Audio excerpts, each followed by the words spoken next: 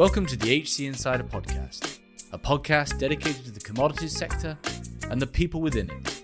I'm your host, Paul Chapman.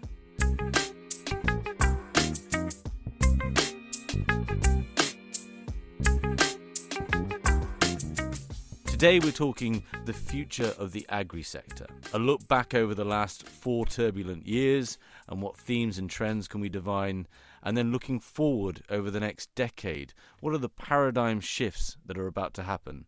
And I think you'll find them surprising. Our guest is Robert Berendes, Executive Partner at Flagship Pioneering, an innovation incubator focused on human health and planetary health. Robert is the co-founder of a number of agri-tech startups, including Indigo and Inari, and has over 20 years' experience in the agricultural sector.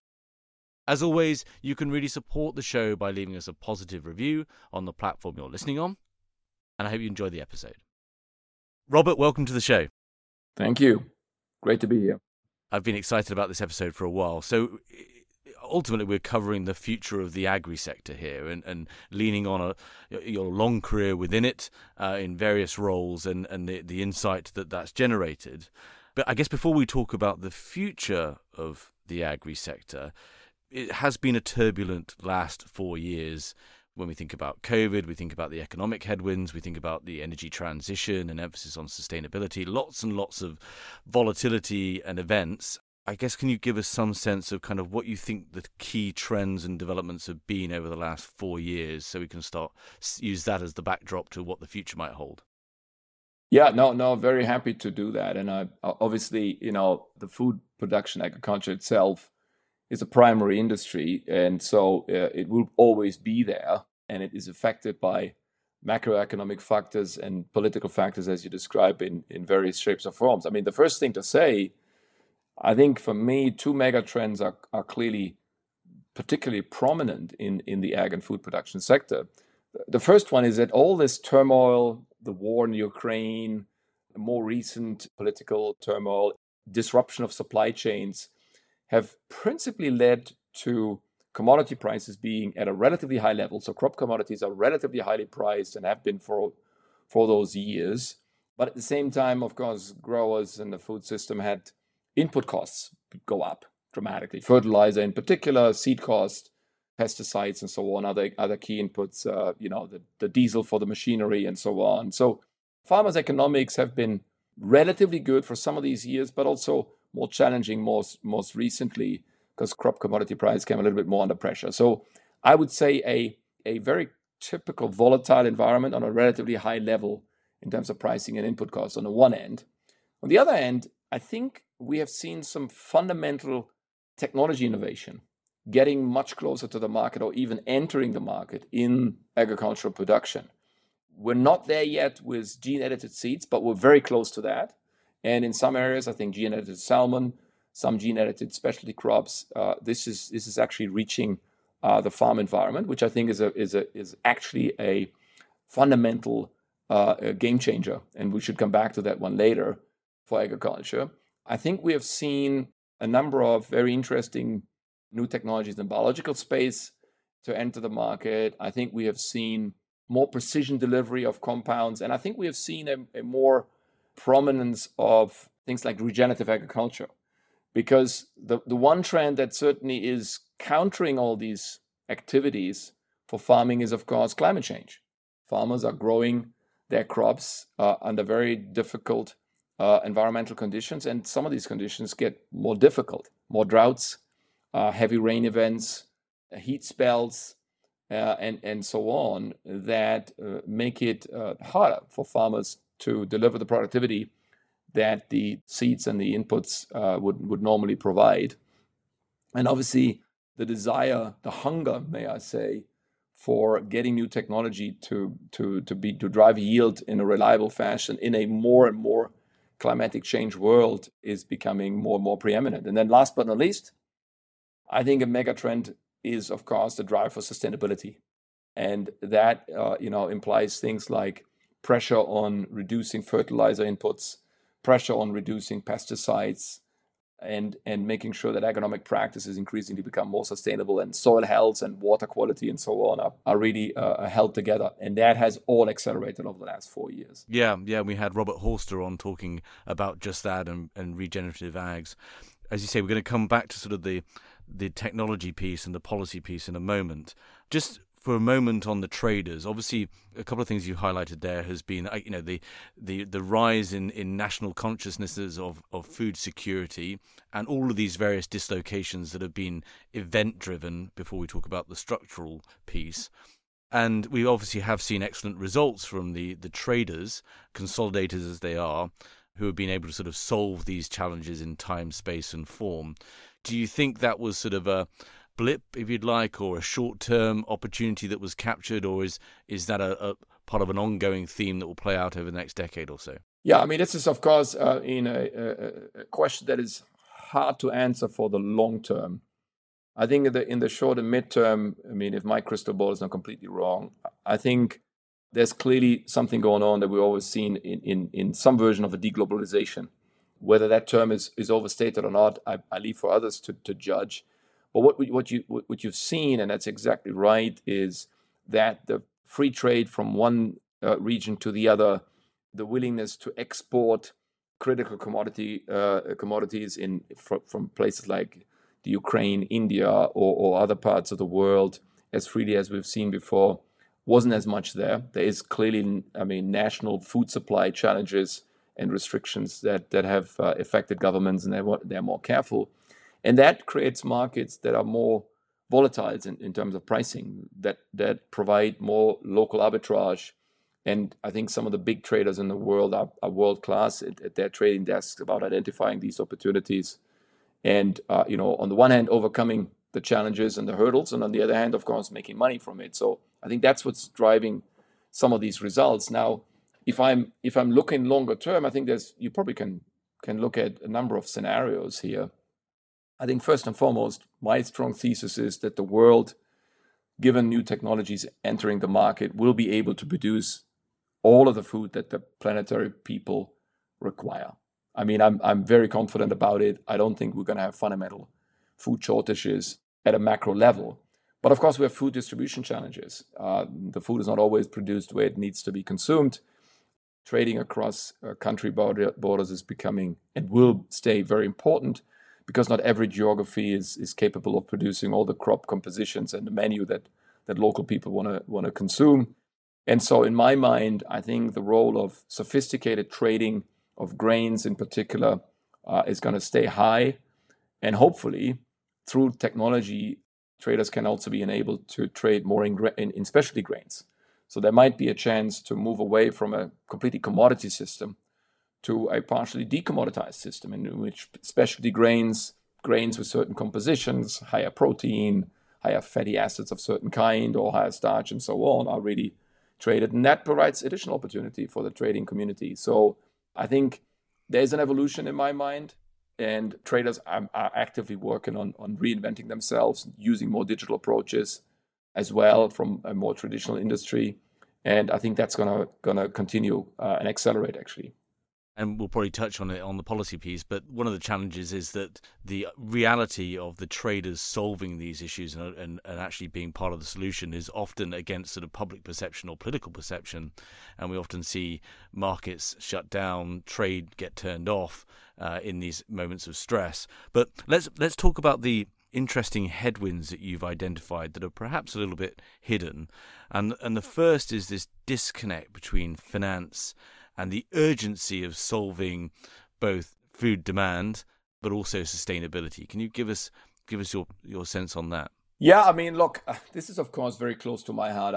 I've definitely spent the last 10 years of my more than 20 years in agriculture very much focused on trying to drive the invention and then scaling of technologies that would make the food system not only more productive, but at the same time more sustainable. This is something, of course, that was seen as a conflict in the past, because synthetic pesticides have certain profiles that are not very much compatible with sustainability. There's alternatives that do have compatibility.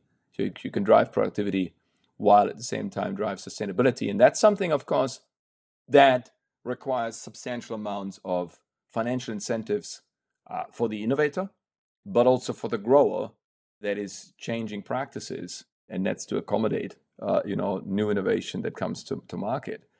I think what we've seen, if I'm going back a little bit further than the last 4 years, I think what we've seen at the back end of 2008-9, which, as you well remember, was on the one hand, it was a financial crisis, but there was underlying a food crisis. There was a dramatic increase of food pricing at the time. And I think at that moment, the financial industry, venture capital, private equity was really moving into agricultural innovation to drive new technologies, and as part of this, drive technologies that would marry up productivity with sustainability.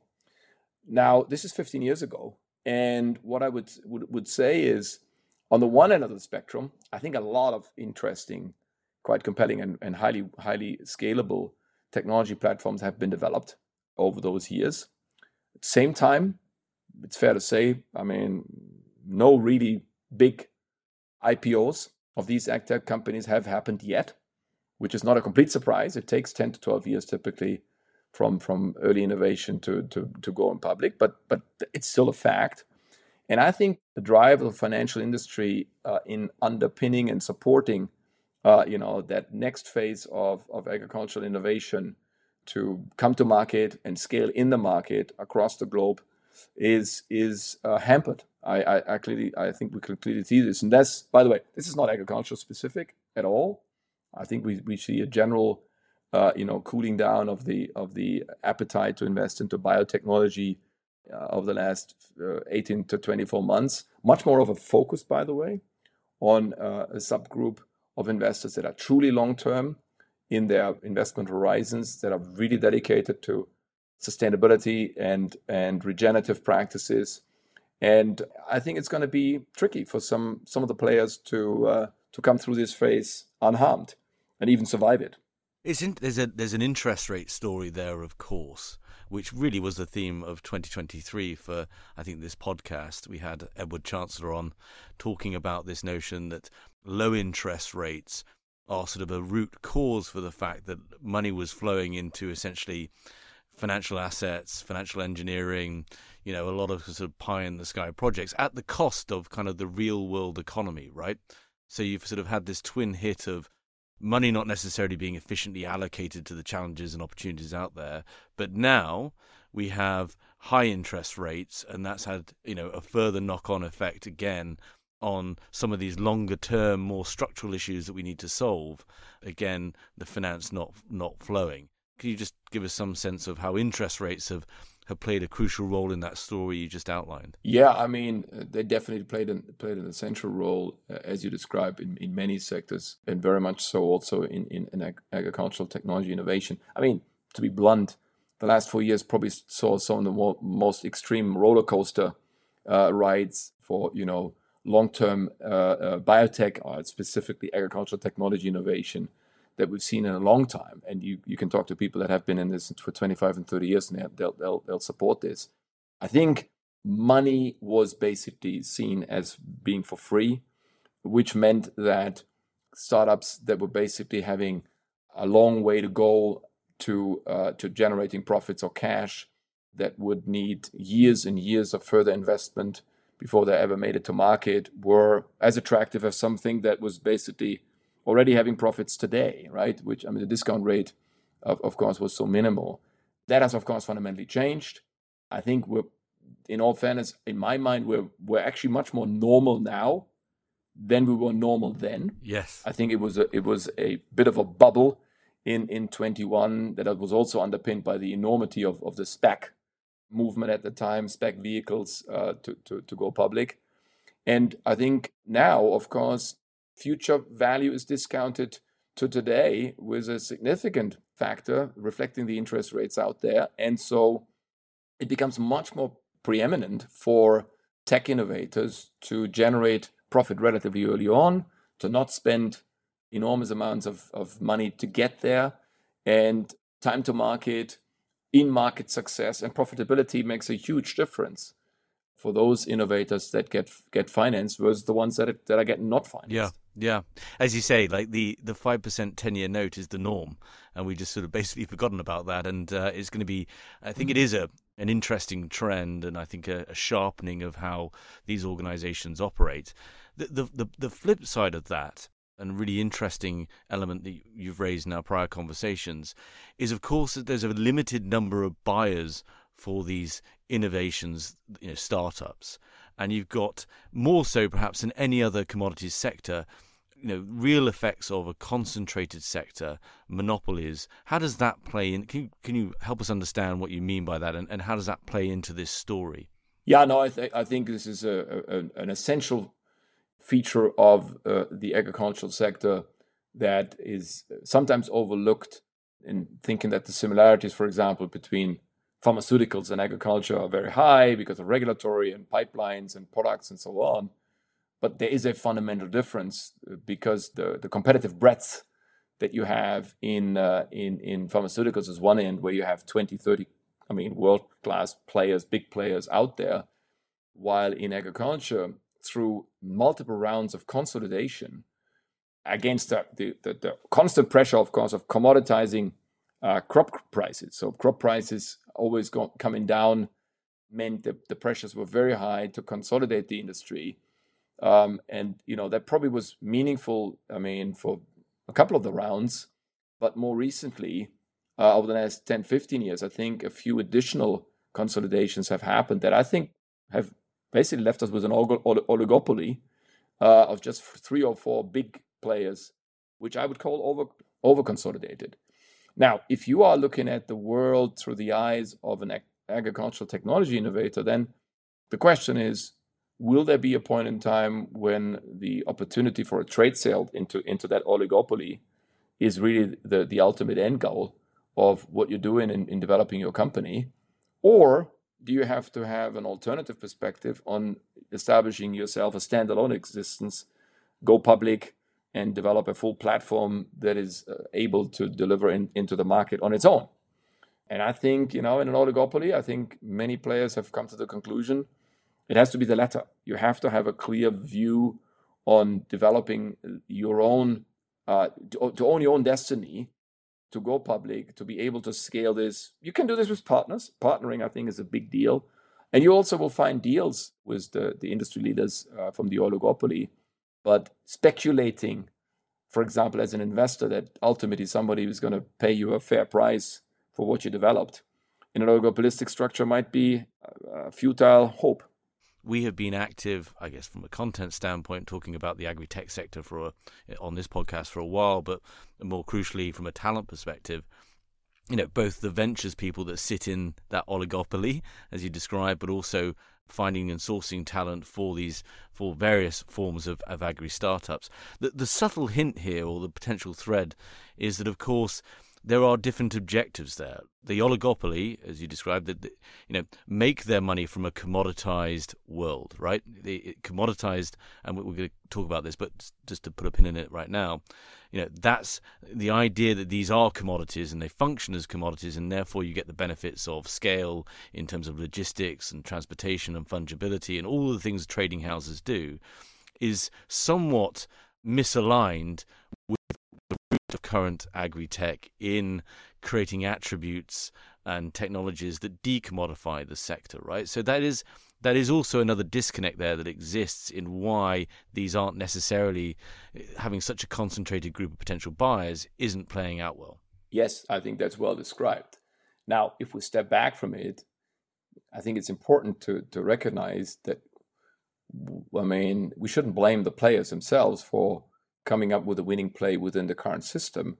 I think it's a reflection not only of the industry concentration and the commoditization as such, but also in the past from the fact that because of the lack of technology availability, scaling more traditional types of approaches, the storage, the transport, the file and fax machine to get the information from the farm to the food company, and so on and so forth, were limitations that were only able to overcome by traditional industrial approaches of scaling, right? So I think we have a new basis for competition in my mind now that's developing, that's actually becoming commercial. that is probably allowing a different approach, a fundamentally different approach to this, that will make some of the existing structures less necessary, less essential, in order to still deliver top quality food at a very affordable price. And these include, in my mind, different ways of how farming is done, where productivity is driven forward, but the information about the quality of the grain, the composition of the grain is highly available. So you can specialize, you can basically decommoditize part of your production without extra cost. Better ways of digitizing the value chain from farm to the downstream that makes the information flow backwards and forwards much more fluent and enable the signals that the consumer, for example, sends, or the consumer goods company is sending about the kind of crops that they want to buy upstream, very visible to the farmer and also the trader, the co-op or the trader that basically handles it. And then vice versa, bring that information back with the grain to the downstream player, which again is another feature of decommoditization. And then last but not least, in the whole driving forward of this, the question that I think is fundamentally there is if I'm disintermediating then a number of steps between upstream farming and downstream consumption of a crop, you might actually come to a bit of a net zero game. In other words, you get better information about the grain. The grain is produced in a much more regenerative way, sustainable way, which the consumer appreciates. The value chain players are able to deliver on this, but the commodity price, the price on the shelf ultimately, is not dramatically increasing. And that is what I mean by this, the marrying up the ability to produce in a more sustainable way while keeping the productivity up is probably the answer to some of these challenges that in the old days was basically taken care of with industrial scale answers, but in a non-sustainable way. Yeah, fascinating. And we're going to come on to you. You've got these three paradigms that you feel are going to shape the agri-sector for the next decade and beyond. One final point when we just look over the last 4 years, where does, if anything, policy changes, policy shifts globally play into this? Are we, you mentioned right at the top of the show, talking about CRISPR technologies, I guess, the advance that we've seen in gene editing. Obviously, you're sat in Europe where there's still lots of resistance to this. I mean, can you just give us some sense of that shifting at all in the wake of food security, climate change, the need for resiliency in crops and so forth? No, I think it's a hugely dynamic space, and I think from my perspective is moving in the right direction in a number of dimensions. And let me highlight two. First of all, let me pick up on your commentary about gene editing. I think, first of all, that's interesting. I think that's a breakthrough. There's a recognition that gene editing is actually a targeted way of breeding, because what you do is basically is reshuffling the genes within a plant cell exactly as you would do in any normal breeding process, as nature's evolution is working, versus the GM technology, which of course was around for 25 years or so, in which you were inserting foreign genes into a plant cell with, at least theoretically, potential negative consequences. And so the political regulation of GM technology was be treated as a high-risk undertaking. Whether that's scientifically supported or not, it's a secondary question, but that's how policies were dealt with. While gene editing in pretty much every large geography right now is principally treated as a new way of breeding. They even call it new breeding technologies. And let me come to Europe last. The fundamental, breakthrough there is that not only in the Americas, the US, Canada, Brazil, Argentina, as well as in other parts of Asia, but also in places that were more skeptical about GM technology in the past, like India or Japan, parts of Africa, and including in Europe. Everybody on the policymaking side is basically moving to these new breeding technologies. There's, of course, always a debate. And in Europe, with 27 member states, you will always have slightly different views. I think at the end, the European Commission, when you look at the latest results, I think will also treat it as a new breeding technology and make the market introduction through this much, much faster. So I think that's massive policy evolution that I think is supporting farming to be more robust also against climate change and productivity improvement, and very sustainably so. The other thing I would highlight is obviously the question of, minimizing or optimizing, better said, the amount of synthetic chemistry that goes into a field. I mean, farmers will use fertilizer of some shape or form even in the long-term future. We're not going to completely get rid of it. I think we should not fool ourselves. But optimal usage, optimized amounts of nitrogen, phosphate, potassium in particular, also because these are valuable resources, is really, enforced through regulation. So is the reduction of synthetic pesticides in favor of biological alternatives that are as effective as a protectant for the plant as their synthetic twins. And so, the move to biologicals, the move to reduce fertilizer application, optimize them to what's needed, is another macro move. And I think it drives innovation forward. It drives farmers to do the right thing, which they always wanted, but they only can do, of course, if the technology is made accessible to them and affordable to them. The HC Insider podcast is brought to you by HC Group, a retained search, intelligence and advisory firm focused solely on the global energy and commodity sector. With 6 locations across Asia, Europe and the Americas and over 50 consultants. To find out more, go to our website, hcgroup.global. There, you can also sign up for our HC Insider content for more interviews and white papers on relevant trends and talent impacts in the commodities world. And this plays into the first of your 3 paradigms, which are presage as, a shift from arable expansion to agricultural productivity, the price of food actually decreasing, which I think is will be a surprise to many, and then the role of decommoditization that we've touched on. Let's just, I guess, expand what you've just been talking on. And you argue that it's precisely these technological innovations and the drive to sustainability that is going to mean that, the world is going to get more out of its land use today in the future than it does today. I'm absolutely, convinced that in our lifetimes, we will see a dramatic shift of mindset about arable land needs and what we need to produce sufficient high quality food for what is still a growing world population, but relatively soon, post 2050, is going to be a shrinking world population. I think we're going to see a move that is going to go away from this constant Malthusian claim that we're not able to feed mankind from the planetary resources, which is basically driven, on the one side, by the way, by distribution problems. That's a fact, and we need to work on it too. Accessibility of food is an important feature, but it's also from this view that we have technologies that are not capable of both increasing productivity and doing it sustainably, so that we're degrading farmland all the time, we're polluting water all the time, even oceans, through over-fertilization, and we're basically killing the biodiversity.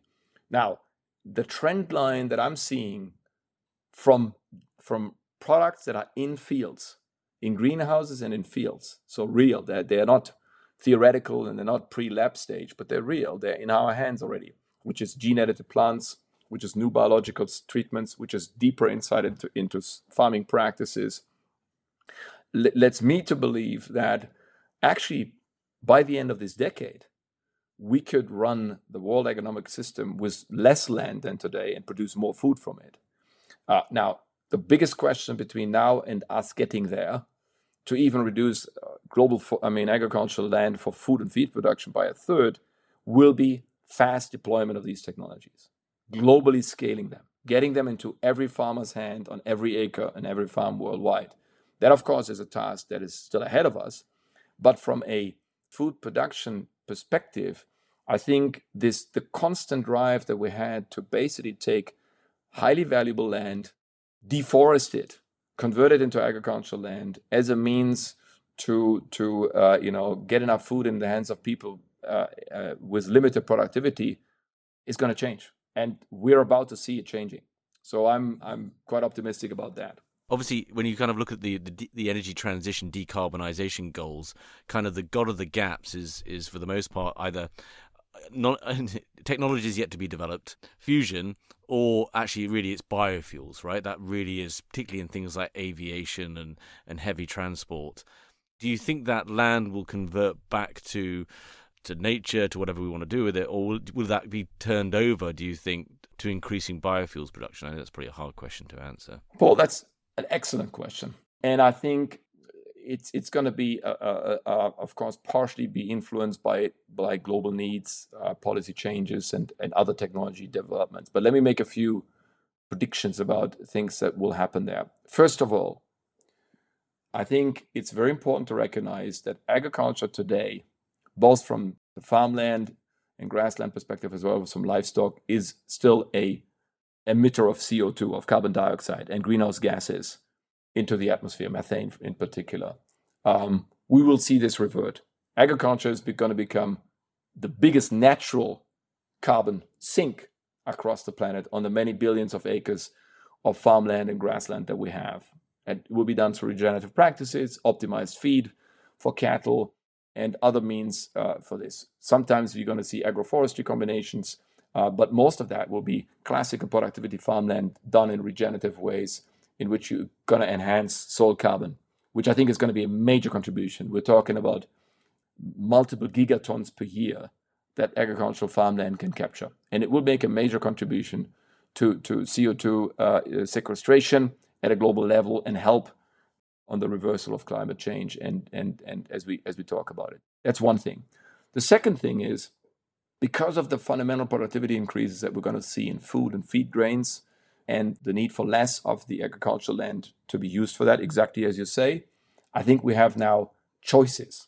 We're creating alternatives. First of all, farmers that will hold the land, that will higher productivity of the grain, will actually make more money per acre. So, I mean, this is not necessarily a social problem that farmers are not making money. They're going to make very good money on the agricultural land, and the land is going to be more valuable. And then you can have alternatives. And I don't think it's going to be, one size fits all here. I don't think it's going to be all go into biofuels or all go into back to forestry. It will be based on much better information on a by field, by acre level. It will be very specific decisions. In some geographies where, for example, there will be a huge commitment to sustainable airline fuels, right? In highly mobile applications, sustainable fuels might be a key answer. And sustainable airline fuels, I think, is one of them. The United States already, I think, has set itself a goal of 30 billion gallons of this by the end of the decade. So some of the farmland that will be freed up from food and feed productivity can be used for this. There will be other parts of the world in which it's more smart to reforest it. And it will be other parts of the world in which also, my prediction clearly, in the next decade, the green resources will be used as renewable resources into the chemical industry. Because it's fine to see that fossil fuels are reduced and renewable energy gets instead. But the chemical industry relies on carbon bonds, ultimately. That's what they're really using to produce all these products that they have. And an alternative source of fossil fuels is plants themselves. I mean, every fossil fuel, by the way, was a plant someday in ancient history. So I think that's another area of production that we might see. So not only for fuels, but also as a feedstock into the chemical industry. But I'm not sure, the percentage of which, as I said, that will depend on the balance between the need on the one end and the available acres on the other end. This all ties up again to this idea that, I think if you were to take a poll today, including me, we'd all predict that food prices are going to rise in this world of deglobalization, environmental uncertainty that has greater impacts on crop production, harvests around the world. That was particularly seen in 2023. We would all assume that prices are going up. But your long-term argument is that they're going to go down, and you've obviously weaved some of those threads together. But can you just give us a few words on that?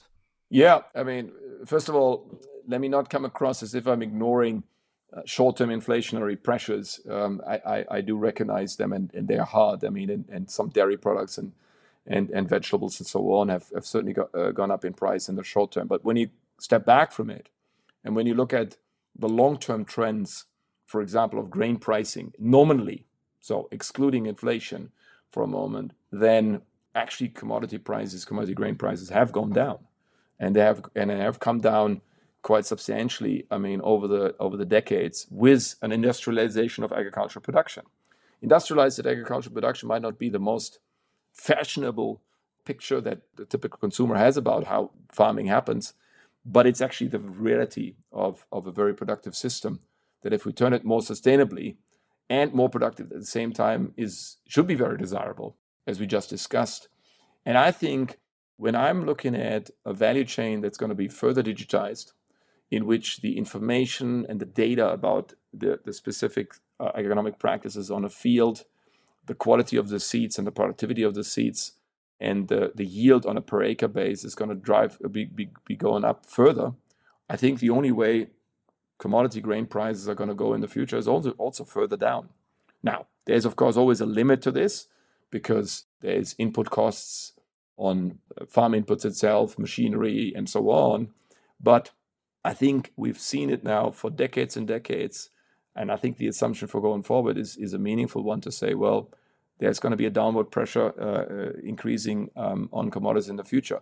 And let me just finish this chapter just by saying it doesn't necessarily mean, as is often assumed, that the quality of grain goes down with the price. That's not my thesis. My thesis is a different one. My thesis is that the way we run the agricultural production chain and the food chain, step by step, through, better interactions, better information flows, better data application, is such that the quality of grain is going up while the price is coming down. Now, again, that might sound like a conflict, but it, of course, can be done if we are scaling the technologies that we have already available worldwide. That's a big task. It's not going to happen in every geography at the same time. I think some of the developing markets we need to focus our attention on quite a lot. I would call out Sub-Saharan Africa, for example. But when I see, for example, some of the work that we're doing in India on the ground with smallholder farmers, it's amazing how much productivity and sustainability improvement you can make happen there at the same time. And then this final paradigm is one that I think has certainly been discussed a fair amount, both within HC Group and various of our clients, but also on the podcast as well, is this, and we started off talking about it, this push to decommoditization, which I guess is as I understand it, is that the attributes of a commodity, not least quality, but also how and where it was produced.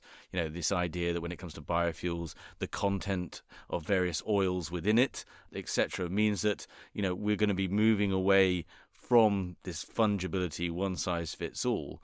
So can you am I right in describing that? And we're seeing the same thing, as I mentioned, in metals. We're even seeing it in some of the energy products as well. Am I right in that description? And then secondly, can you help us understand, because that would have a profoundly cascading effect on the nature of commodity markets as they stand today. No, I think that the paradigm that you outlined, I think I strongly subscribe to.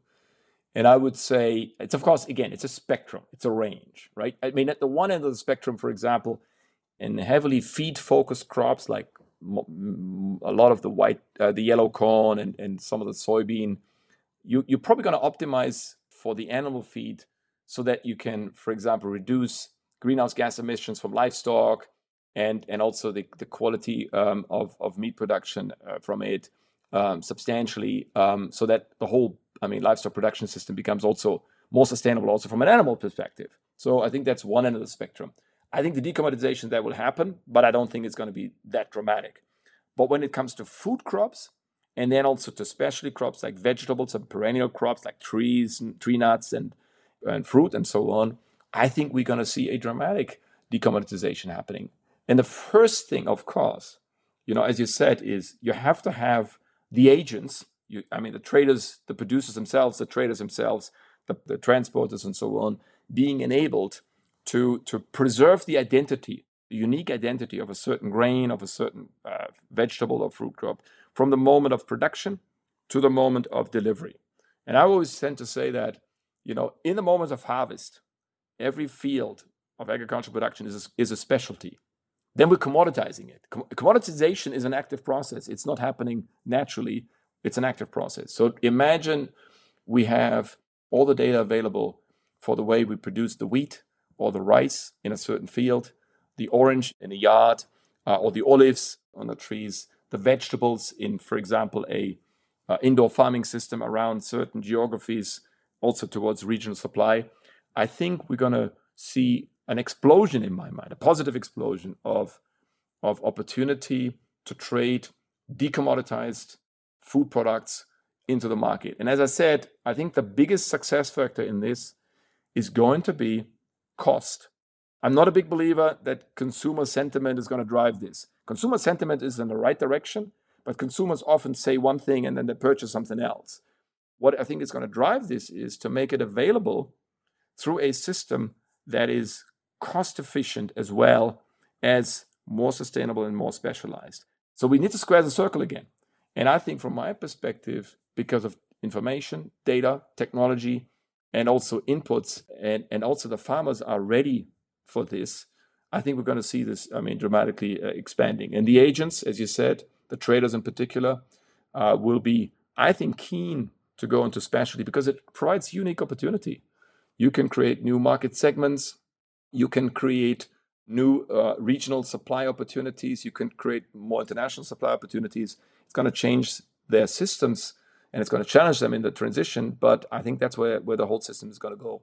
There is the challenge there where those organizations have tried to do that. It's quite hard, I think, from a talent perspective to sort of thread that needle from kind of that wholesale mindset, low investment to these specialty areas. But, I'm sure that's a challenge that can be overcome. And I guess as well, and this, we have seen some stumbles here in 2023 as well, that technology, particularly the use of blockchain, proposes the perfect solution to be able to capture these attributes efficiently and keep them ID'd. Some of those early starts, those consortiums have stumbled as well, though, right? I mean, there is sort of this element of resistance. There's this element of the technology not quite there. Is that a fair statement, do you think? Yeah, I think you're pointing your finger on two critical accelerators and key factors of success, if I may say. And one is, of course, the question of, the flawless implementation of new technologies, the distributed ledger, as you say, information flows across multiple agents, and basically upgrading existing technology platforms and systems with new ones without making mistakes and so on. Innovation, transition of innovation at that scale, transformational things always take more time than predicted in the short term, and then in the long term make more fundamental things happen than we ever imagined. That's a classical paradigm. So I think some of the things that we've seen where we dropped the ball on certain areas have to be overcome. And everybody who has ever started a company knows the roller coaster, an individual company as well as an industry segment goes through, the enthusiasm in the early days, then the total kind of despair when it gets really tough. And then at the end game, a transformed system that is really working better than ever before and ever imagined. Which leads me to the second factor, which is talent. I think you mentioned it a couple of times, Paul. I think the industry is very big at the one end of the spectrum, the ag and food industry, and very small at the other end of the spectrum. So I think one of the key developments that will continue to drive the transformation of this industry is the right combination between experienced industry players that have been around for decades and see the weaknesses of the system from within and have the willingness to change it. But then, of course, the injection of new talent from other industries and, of course, a next generation of leaders coming in with their own ideas, ambitions, vision for change and optimization. And if we get that done, and that hopefully affects both the oligopolistic leaders as well as the startup environment, I think then some of these changes will in the midterm at least, will be even faster and more wider reaching than we've talked about today. It's always amazing how the injection of new talent and new thinking is accelerating fundamental technology. Part of what we've advocated here and on this podcast is that if you want to make an impact, a true impact on the energy transition, on decarbonisation and sustainability, it's these sectors that you need to join, right? Not the tech sector, etc., where a lot of these things are very much hidden, even though they're incredibly impactful on the environment. And so I do think the whole sector as a whole needs to be better at advocating for new talent to be joining, as this being the place where the most change can be affected. Oh, I could not agree more, Paul. And let me say one thing. One of the most enriching experiences are when you work with farmers, your farmer customers, and many of them are highly tenured. The average age of farmers in many geographies is somewhere between 55 and 60. But then you see the next generation coming. There are kids, people returning from the city into rural areas, wanting to become farmers. And the energy that they bring in into taking the system to that next level. And then when the current generation with the next generation is working together. And I think that's illustrated on the farm level. And of course, it's illustrated all the way through down to the consumer angle as well. And consumer and next generation consumers are also growing up and having specific demands. And ideally, by the way, they combine the demands with a level of insight on what's achievable. That is a little bit, of course, the challenge of many farmers, even my own challenge with some of the demands from, urban populations that think, the future of farming, looks like a roof garden, right? Maybe somewhere, but the general system has to work, and it has to, of course, be a sustainably productive system. And my hope clearly goes to a next generation of scientists, of innovators, of entrepreneurs that will drive this together with the farmers of the world, because the farmers are fundamentally ready to change for the better. That's what they do. Leave every acre better. That's the fundamental driver for them. Well, perhaps we've, in some small microcosm way, advanced some of these trends by you highlighting them. And obviously, it's fascinating to have you on, given your position within the agri world at large, and you're at the forefront of many of these trends. So, Robert, hopefully we can have you back on in a year or so, or 2 years, and see where we stand. But I thank you very much for the insight, and it's been fascinating. Thanks a lot, Paul. It was my pleasure. Thank you. Thank you for listening. If you enjoyed this episode and want to support the show, please give us a positive review on Apple Podcasts or Spotify. To find out more about HC Insider and HC Group, a search and advisory firm dedicated to the commodity markets, visit our website at www.hcgroup.global. There you can find out more about our services and our offices around the world. There you can also find more content, from interviews to insight pieces to more podcasts focused on the commodity value chains. Thanks again for listening.